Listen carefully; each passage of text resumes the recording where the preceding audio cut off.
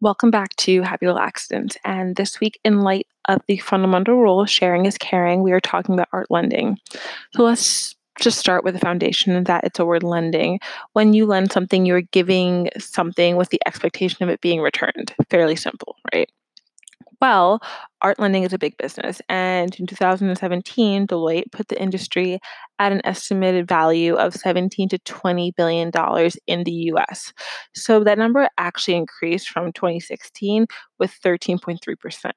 So what is the goal of art lending? Simply, the goal of art lending is to gain more credit and collateral from a work of art. And the original concept and practice developed during the rise of modern art. So, when looking at art lending, especially with investment eyes, from the perspective of, let's say, managing an art collection, art lending plays a significant factor. So, why are people so eager to borrow against their works nowadays? Well, due to the amount of art collectors around the world, the changing demographics of the US, and the increasing value of private art collections, not to mention the low interest rate, art lending seems to be inevitable. Now, the basics of art lending make sense, but how do you understand which piece and in which circumstance? The concentration of collectors who participate in art lending have a high net worth, and that was actually revealed by the European Fine Art Fair report. So, art lending is not just linear. Banks that cater to these clients offer an array of services, including your typical loans, estate planning, and wealth management. So, art lending is not linear, but instead it is a lifestyle. So, how usually do participants take place in art lending, or who are the participants in art lending? Well, private collections, private collectors, art market specialists, and family estates. And we know that art can be a financial motivation for collectors and their private collections. With art lending, these growing collections have the ability to contribute to capital investment and reap the rewards of long term assets, and those assets potentially come with a high return, which is perfect for private equity, real estate, or just purchasing more art. Now, family trusts use art lending in order to manage transfers of wealth and structuring. This could include assessing liquidity in regards to an art sale. While banks are creating these resources for clients, there are new art financing firms that come into play when banks don't grant a source of credit. So, the risk management tool in art lending is analyzing the market value in order to determine which artist's work that you are going to potentially take a loan out. You are evaluating liquidity and the price, which will allow for how much credit can be given for the piece and the collateral. Now, remember, you want to take into account the quantitative and qualitative values of a work within the context of what it currently is in the market. And life can really be about risk and reward, and that's what we're seeing in the art world. The continuing growth factors into the prices of art increasing and the potential for liquidity. Now, I mentioned art finance firms, and these lenders like Athena or financial departments of Christie's and Sotheby's specialize in the evaluation of artwork. Now, their intentions with these works is more about the value of the work versus the risk of the portfolio. But let's just jump into some terms just to reference. And one is non recourse loan. So, in relation to art lending, a non recourse loan would take the value of a piece of work as just collateral. So, if you lend your art and whoever is borrowing it cannot make payments, then you, the lender, can take the work. But that's all, nothing additional in regards to the borrower's assets. Now, this type of loan in the bank realm, even with art, this loan would obviously be the main collateral in terms of the art would be the main collateral, but the overall portfolio would be taken into account relation to risk at play and is obviously being documented for the overall purpose of the loan. So in the United States, when a lien is filed against a work, that piece can remain in the borrower's hands since the lien allows the lender to claim when a payment is not made. And typically, the typical amount about lending for a work would be half the value of the piece. So let's say a sculpture appraised for 2 million would value at up to 1 million in the loan perspective. Now, it might be a good time to take a step back here and remember that people still want their art. They're not giving it up but using it for profit. And when people, collectors or art advisors are inquiring and buying work, they are taking into account the value, specifically the appreciation and the future data that the work could potentially possess. So Obviously, that makes sense, and it seems pretty structurally accurate, but the hard aspect of the value is measuring the actual liquidity. The right amount of liquidity can translate to, security of money and obviously the security of certain investment prospects.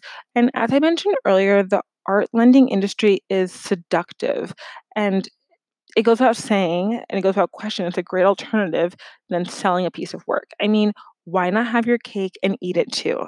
I'm especially not opposed to some extra calories.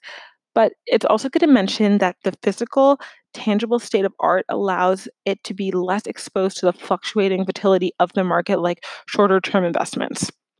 So, how do you go about borrowing against your work? Great question. I never thought you would ask, but we're getting there. So, let's look at the bull market. You want to build capital or a cushion.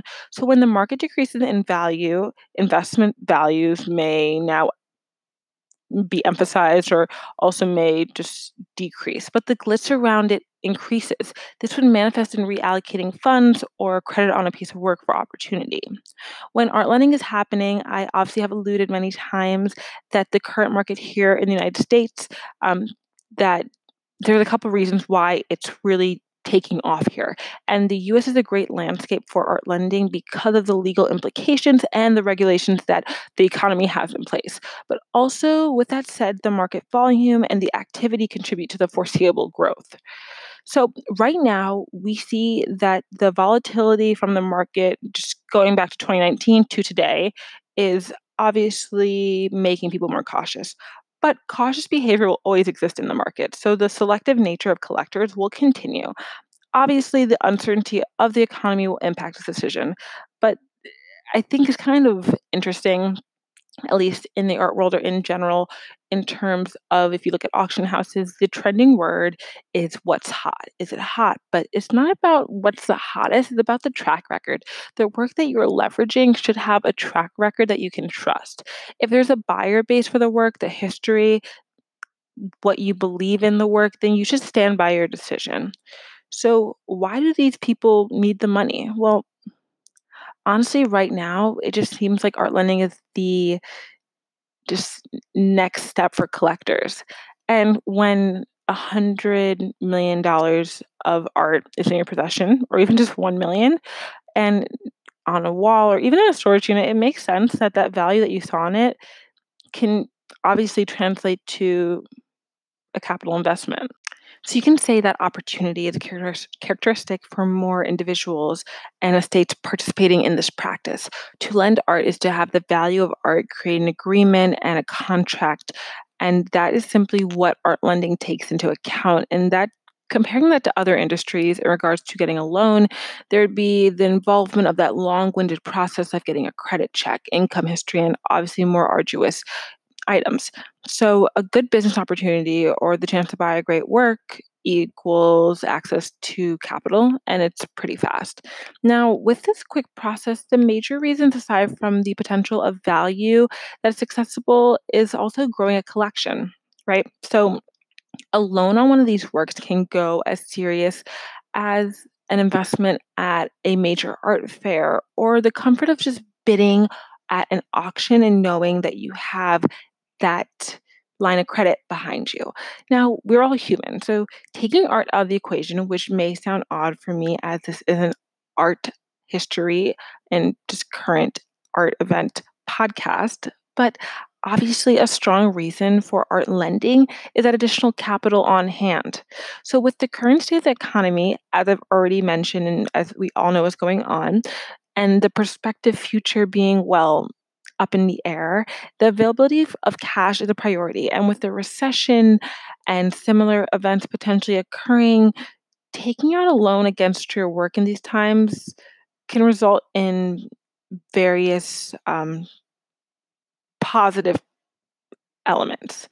So, obviously, thinking about a timeline and how art lending works and the amount of cash that you're actually getting, you a lot of times clients and estate planners and just anyone involved in this process are setting up a timeline for that available credit in a certain amount of months or years, right? So The three reasons to create a various set of assets, like I said before, would be divorce, debt, and death. But I actually like to throw in desire there, right? So with the recession, what happens with art lending if the art market declines for the worst? Well, the market is bullish and the market outlook um, is sustainable. And obviously, in a bull and bear market, individuals are borrowing money for various reasons. During the ups, borrowing can contribute to business ventures, and during the downtimes, borrowing can help take control of the market due to the dismal conditions or simply to stay afloat. The practice and business model of art lending, in theory, is neutral and in the market, but the fluctuation of the economy makes this running theory difficult. Yet, with the growth of lending to the global sphere, the market neutral stance is gaining sustainability. While becoming prevalent in various countries and contributing to the economy, this industry is obviously becoming more popular to say the least. These type of loans are less volatile than other loans take at your portfolio in the stock market. Now, I spent a good amount of time talking about this lending, but what about the person who is advising on the subject? In the loan industry, the go to person would typically be a private banker with a history in economics or mathematics. But the prevalence of this industry and the demographics are changing. And you can expect to find these loan professionals possessing several years of experience in art collections and actually having an art history or fine arts degree.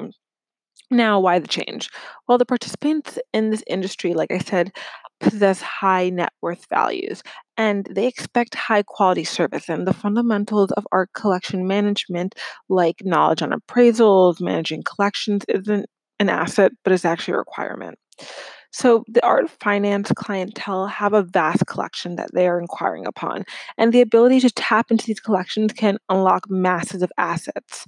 And obviously, I'm talking about that cash flow and credit line. So the sale of Salvator Mundi by Leonardo da Vinci in 2017 for $450 million at Christie's auction house speaks to the cash flow of these collectors and the potential of their collections. And these art prices are continuously being driven by a select group of collectors. The habits that are occurring in the art world indicate the positive growth potential for the art world and obviously art lending. So many of these banks at this time actually have art advisory units. These units take specialization to the next level. There's a need for professionals with a foundation and interest in art while also having the fundamental knowledge of the banking industry. So these professionals could be bankers with expertise in collectibles, bankers who have a personal interest in art, or art experts who have an accounting background or financial experience in the museum sector. So major banks that are taking on art lending include US Trust, Citibank, City Private Bank, and JP Morgan. The whole goal and relationship between these collectors and the bankers are to create a strategy for the collector's end goal. These experts allow for the banks to create a stronger relationship with their clientele through insight and knowledge. Even trusts at this point are investing in the sector of specialists. And we can see this through the sponsorship of art events because of banks and even becoming more prevalent nowadays. So even here in Chicago, Northern Trust Bank, which is a sponsor of Expo Art Fair here that occurs in the fall, they've been voicing their opinion on the art market, obviously playing a role in supporting art world events. So to boil this down, these private banks understand the impact and climate of the art world on their clients and business dealings. And simply there's a way to profit off an already established client base, especially when these art loans are easier to obtain in respect to other loans in the financial sphere. So, as a collector, being privy to the tools available to them and unpacking their objective is important and a crucial step for monetary and emotional success. The importance of these art advisory units creates stability in the market that is unregulated. So, portfolio diversification is important for high net worth individuals. And between keeping track of volatility and gaining cash flow, art lending has revealed various opportunities for a multitude of parties. Yet, with these intense decisions comes factors of risk and careful treading. The use of an alternate asset like art speaks to the deeper individual understanding of art and the value holding art as an investment. The expanding field of art lending has created the need for educated professionals in the art sphere. And in order to protect and utilize these assets at play. While navigating the complex market may be intimidating, your decision is key. But what makes your decision sound is metrics, data, and information. This is what all aspects of the art world are contributing to the art lending field. A combination of the public market data that is available and the private knowledge of the primary market is important.